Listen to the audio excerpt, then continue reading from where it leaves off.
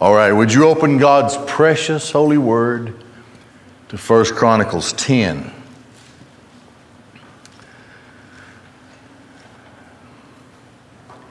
We are reminded in both Testaments at various points in time that everything, including the reign of kings and the rise and fall of nations and kingdoms, are under the absolute divine and sovereign direction of God. It's no different here. I've told you many times that the word, and we took this out of Deuteronomy. The world moves according to the way God at any point in time is dealing with Israel.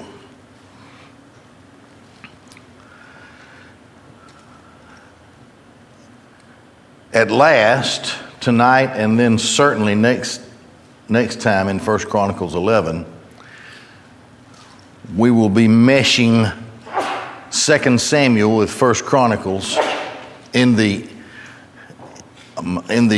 as complete as the Bible gives it to us story of the reign of Saul, of David. Tonight, the chronicler gives a brief summary of the end of Saul's reign. And when we saw this in 1 Samuel, we would have seen that it was a much more expansive account of Saul's reign and his being the king in Israel. Now, he was the people's choice. God is always making a point to his people. So here, we go to that, and we this is where we left off, really, in 1 Samuel at the end of the book. The defeat of Saul. Now, Israel, well, let's just read it. And the Philistines fought with Israel, and the men of Israel fled from before the Philistines. They fell slain on Mount Gilboa. The Bible said back in 1 Samuel that Saul had war with the Philistines his entire reign. It should be noted that they had the superior forces and they had the superior weapons. So they generally always held the upper hand, except on occasion where Saul was granted a victory. The best that could be said about Saul is that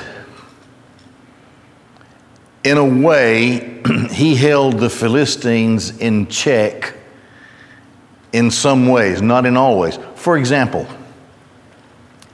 the Philistines, we get all this from 1 Samuel, the Philistines had built garrisons deep into Israel. So that shows a weakness on Israel's part that they would allow military posts to be all around their nation. Also, we learned in 1 Samuel that the Philistines would not allow any workers of metal into Israel.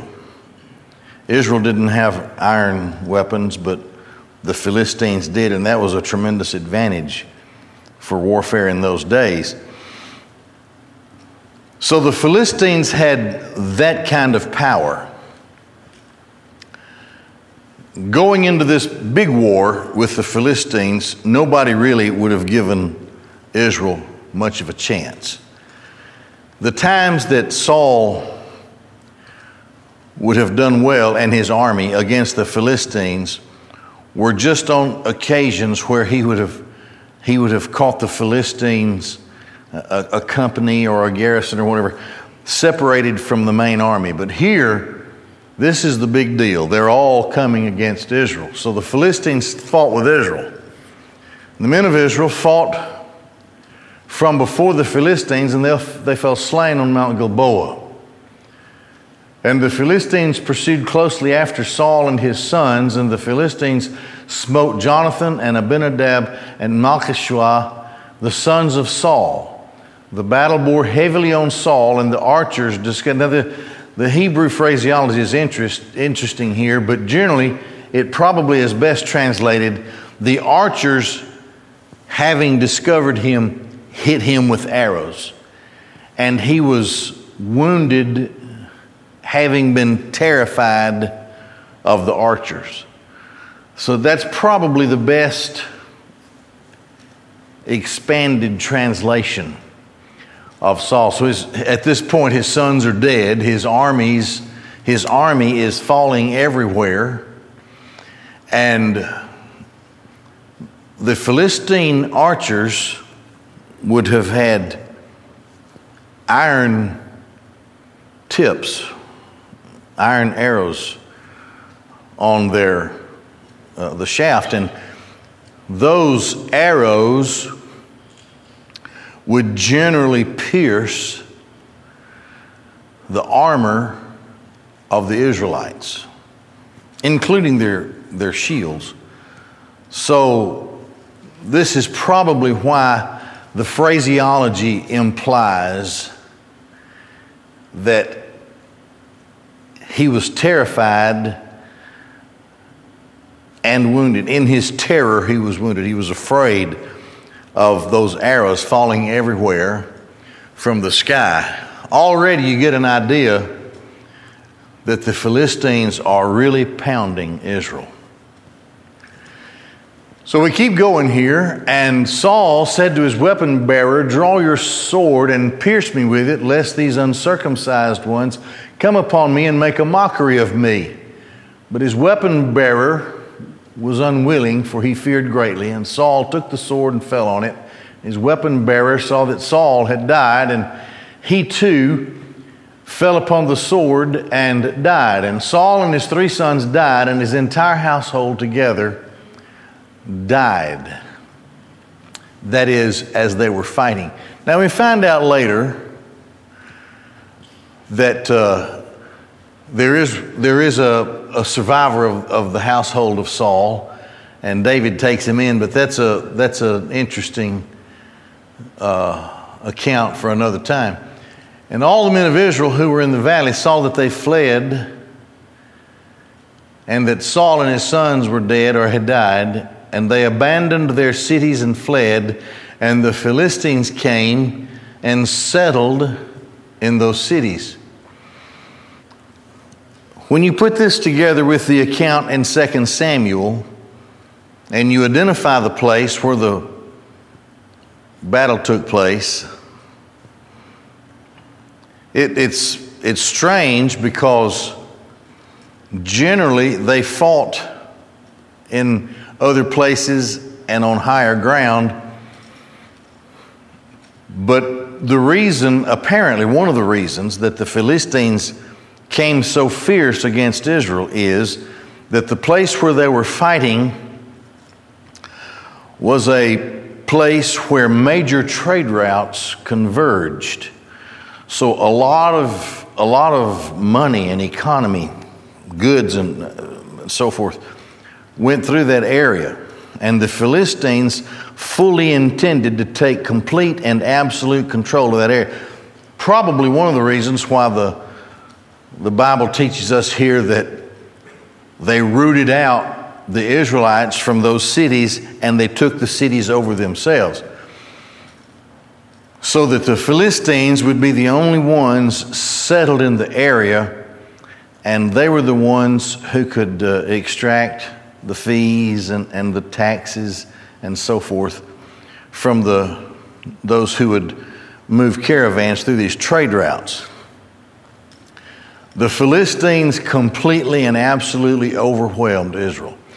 You also saw that earlier that the Philistines were heavily after Saul. Verse 2, pursued closely after Saul and his sons. They were investing all that they were as a nation, as an army, into the destruction of Israel as Israel stood in that day. That, of course, would have included the annihilation of the household of Saul. And that's what happened. And so now the Philistines control the major trade routes that go through there. And Israel is once again removed from being a nation. They don't have a king anymore. And they've lost a great portion of their economy. And so they're now an impoverished has-been as a nation. I'm saying all that to let you know how desperate the people were, the nation of Israel, the tribes, the nation of Israel. How desperate they were with the death of Saul and the victory of the Philistines. They were practically enslaved to the Philistines. But remember, David is still out there with an army. Can't forget that. There is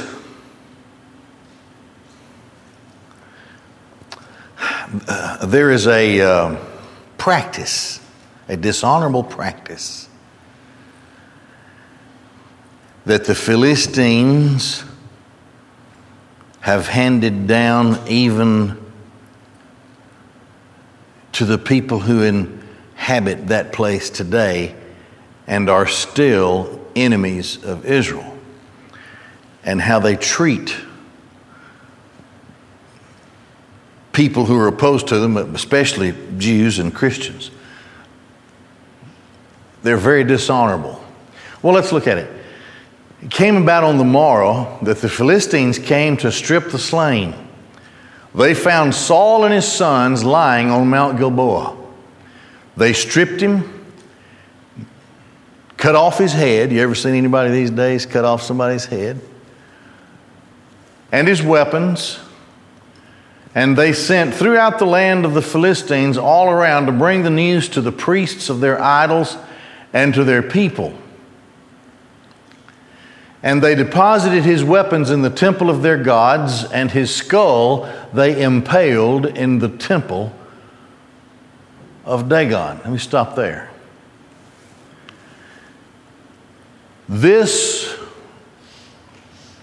was to show the Philistines, the victorious army of the Philistines, was to show the rest of their people who worshipped Dagon.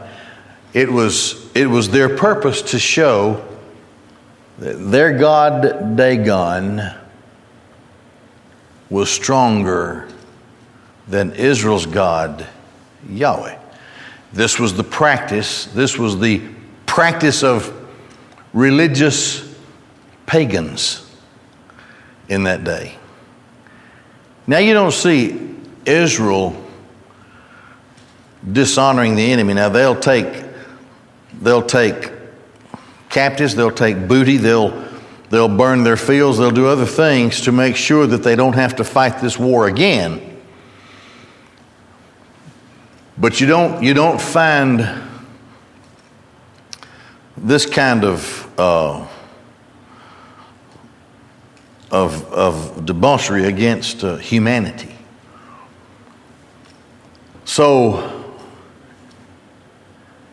Saul's skull is on a stick in the temple of Dagon along with his weapons. Now, Maybe you remember back in 1 Samuel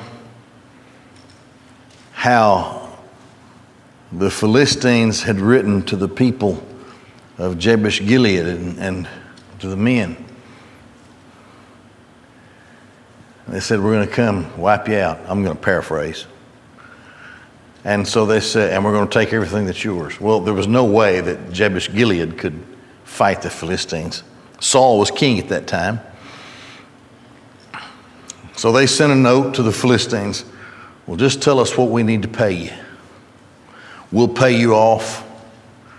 The Philistines wrote back and said, well, rip off your ear, to take a part of your head off and send it to me. Well, they knew that was ridiculous. And so the men of Jabesh Gilead appealed to Saul.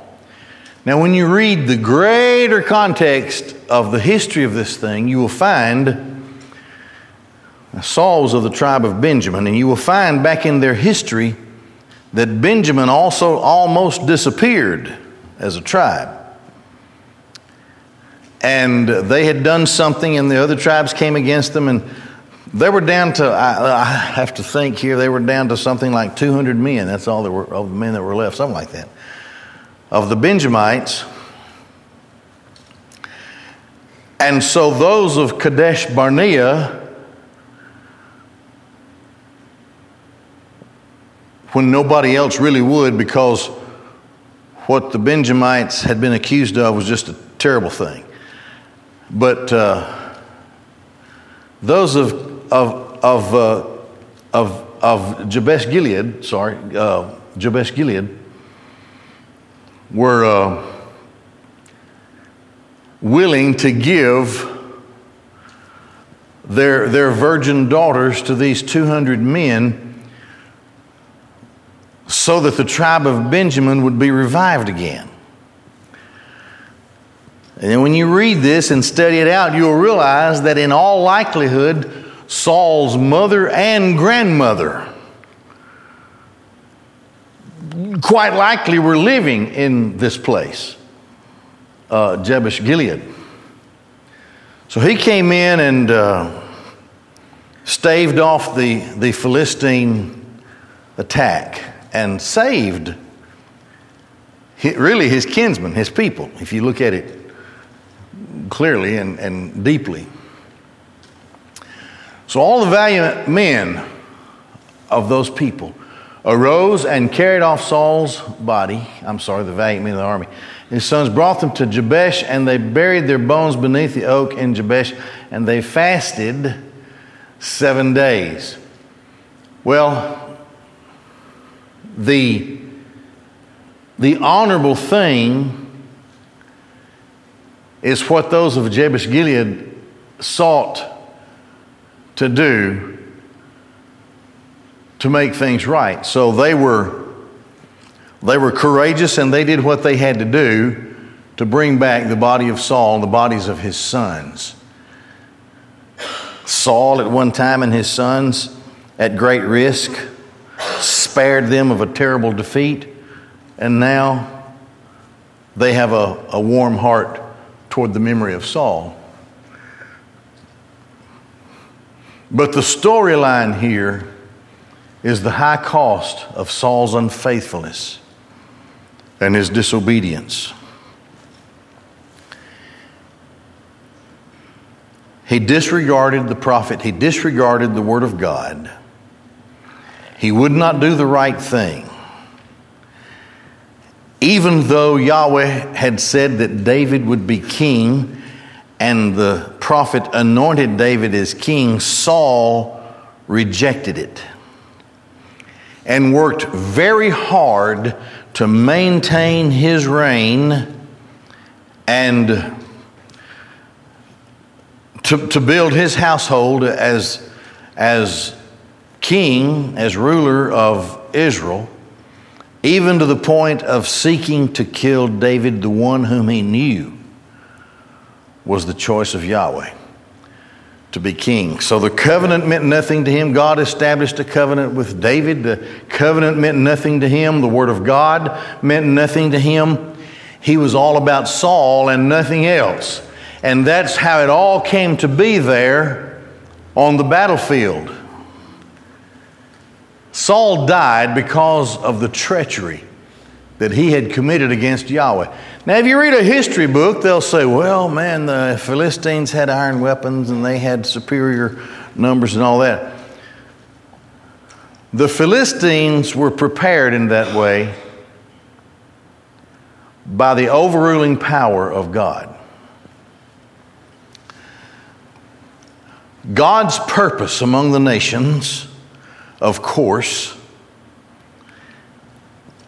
is to redeem His own through the sacrifice of His Son, that none would be lost that are His, and finally, that God the Son, the only begotten, would be the King of kings forever, over all nations, into the ages of the ages, even in a new age of a new heaven and a new earth. Saul fought that. It was just a matter of time before Saul would be defeated. And look at the cost. At this moment, Israel is at the mercy of the Philistines. They're impoverished. They have really nothing to claim as their own, even though this is the land that God had given them. He had committed treachery against Yahweh, and he died concerning the word of Yahweh that he did not keep. And also because he had inquired of the dead spirit. You remember he went to the witch of Endor and called up a ghost. And he did not, instead of going to Yahweh, he went to a witch. And he did not inquire of Yahweh. And Yahweh slew him. Now somebody might think, well, it was all that bunch of arrows that darkened the sky, and probably 50 or 60 of those arrows found Saul.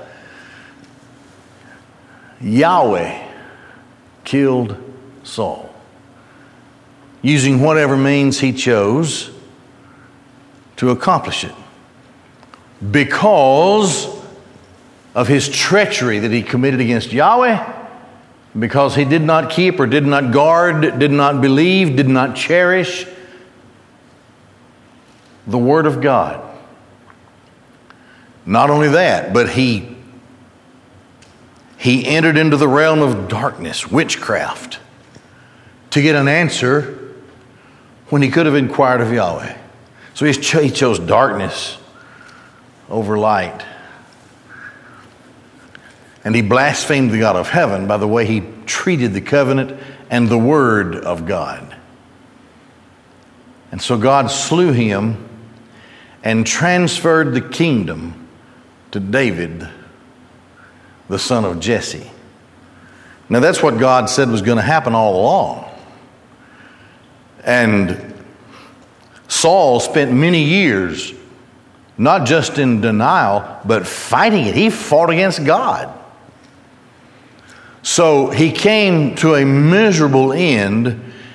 His household collapsed and would not ever be considered as a household to be a royal household. Could never ever rule again in Israel. And because of all of that, it was Yahweh who transferred the kingdom to David the son of Jesse. Now, there are 7 years, we'll study about this. There are 7 years that are in contention, because when David finally rises to be king, most of the tribes don't accept him, because the commander of Saul's armies named Ishbaal as king. So for 7 years there was conflict and contention.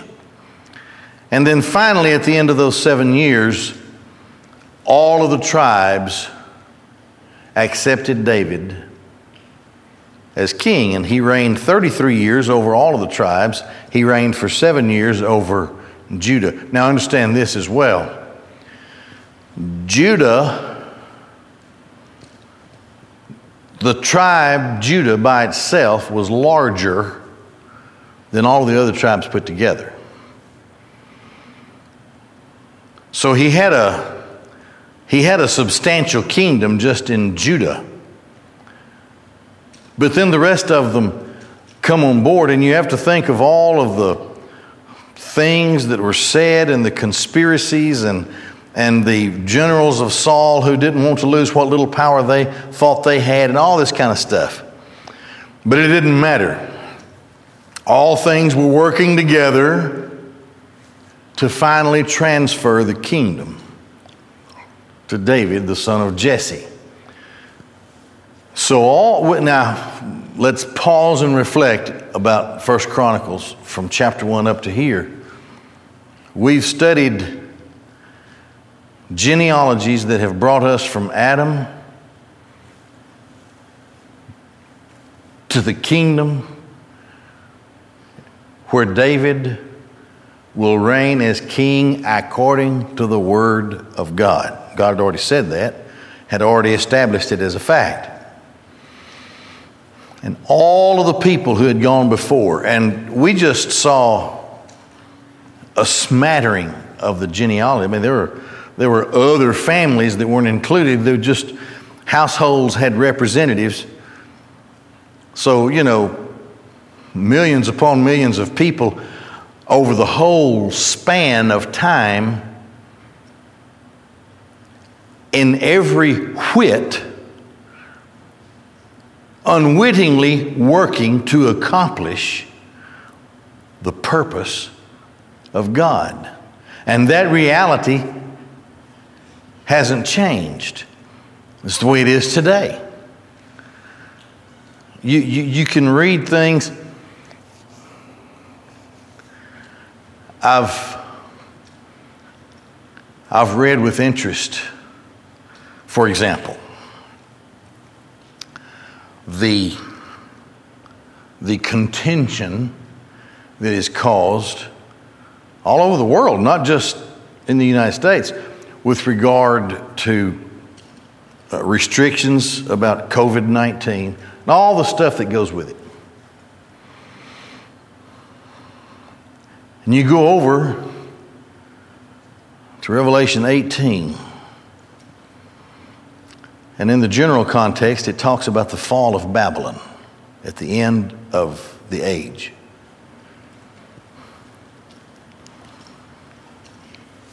And it says, the whole world had been deceived by the sorcery of Babylon. The Greek word is pharmakeia. Now, we're not in the tribulation, but it begs the thought, in my opinion, of how in the dark world of the tribulation, people can be manipulated into anything in a dark age that is yet to come. And that's because God in those tribulation people, except for the tribulation saints, God will bring them into horrible judgment. And this is the plan of God. This is the purpose of God, where evil finally reaches its apex. They would not repent. They would not repent. They would not repent. And in studying Revelation 18, it says in there that all of the activity of earth was to enrich the merchants of the earth. That's what it says. You can read it. Revelation 18. The part that I'm talking about starts down around verse 21 or so. But you and I, as believers, calmly weigh the events of the world. People are rioting. I talked about this the other night. They're rioting in riots all over in nations. People going crazy. It'll get worse, especially in the tribulation. I told you the other night that's the breaking of the second seal. When the whole world goes into a civil conflict, all the people just madly engaging each other in deathly civil war. Until the one who is revealed in the first seal that's broken does what he does in the breaking of the third seal to establish this order under the reign or rule of the Antichrist. Now, that's at the end of the age. Just go backward in time. It's always been that way. It seems sometimes that the events of the world are extraordinarily complicated, and they are. There's no doubt about that. And you don't know who to believe. Man, I've read reports recently about how, I don't know how far to go with this, but how the illegal immigrants, it has been noted of all the pictures that have been made, many of them are not, there are more men than women and children, and most of these men are of military age, and they are not originally from Central America. They're from somewhere else. So I was reading a report on the questions being asked, who are these people? What are they doing? Tens of thousands of them being scattered all across.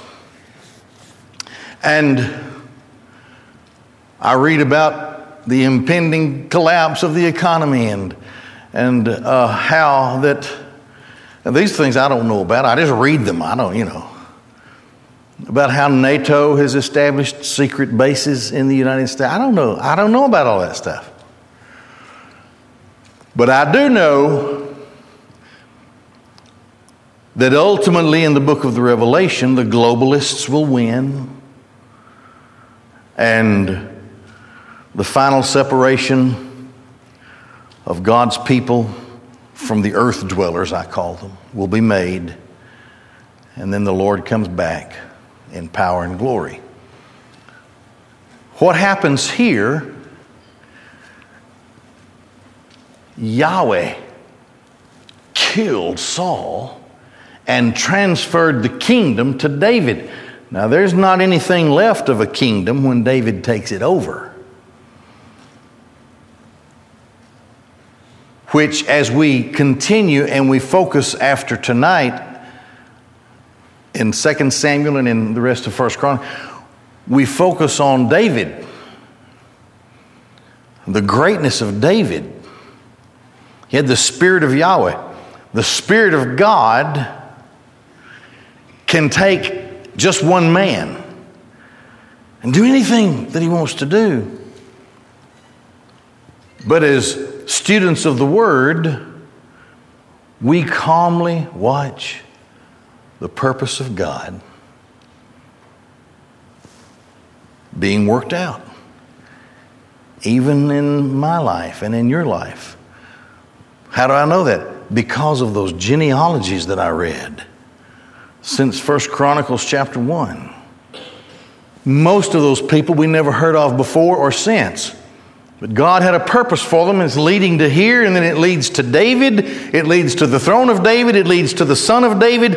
It leads to the kingdom of God. And ultimately and finally the new heaven and the new earth. And God is never out of control. Not in anything.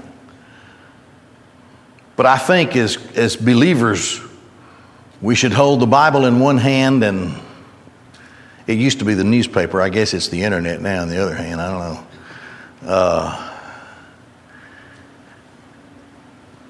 everything that you see, whatever part of it is true, you can get the principle, the underlying philosophy of where the world is and where it's headed by those who are in authority. You can see what their mindset is and what their heart is. And it leads to this awful time of darkness until the coming of the Lord, the millennial kingdom, and the establishment, the eternal kingdom. And you and I calmly rest in our Sabbath, who is Christ, who is in absolute control of everything. It may seem like complex situations, and it is, because God has brought it about such that we can't figure it out. It's too difficult. How deep and difficult are the divisions and the issues in our own nation today, unlike at any other time? We ask the question, how can we ever be healed? How can we ever come together as a nation again? How can it ever happen? Well, it might not. But however it works itself out, I used to sing a song when I was a kid, this is my Father's world.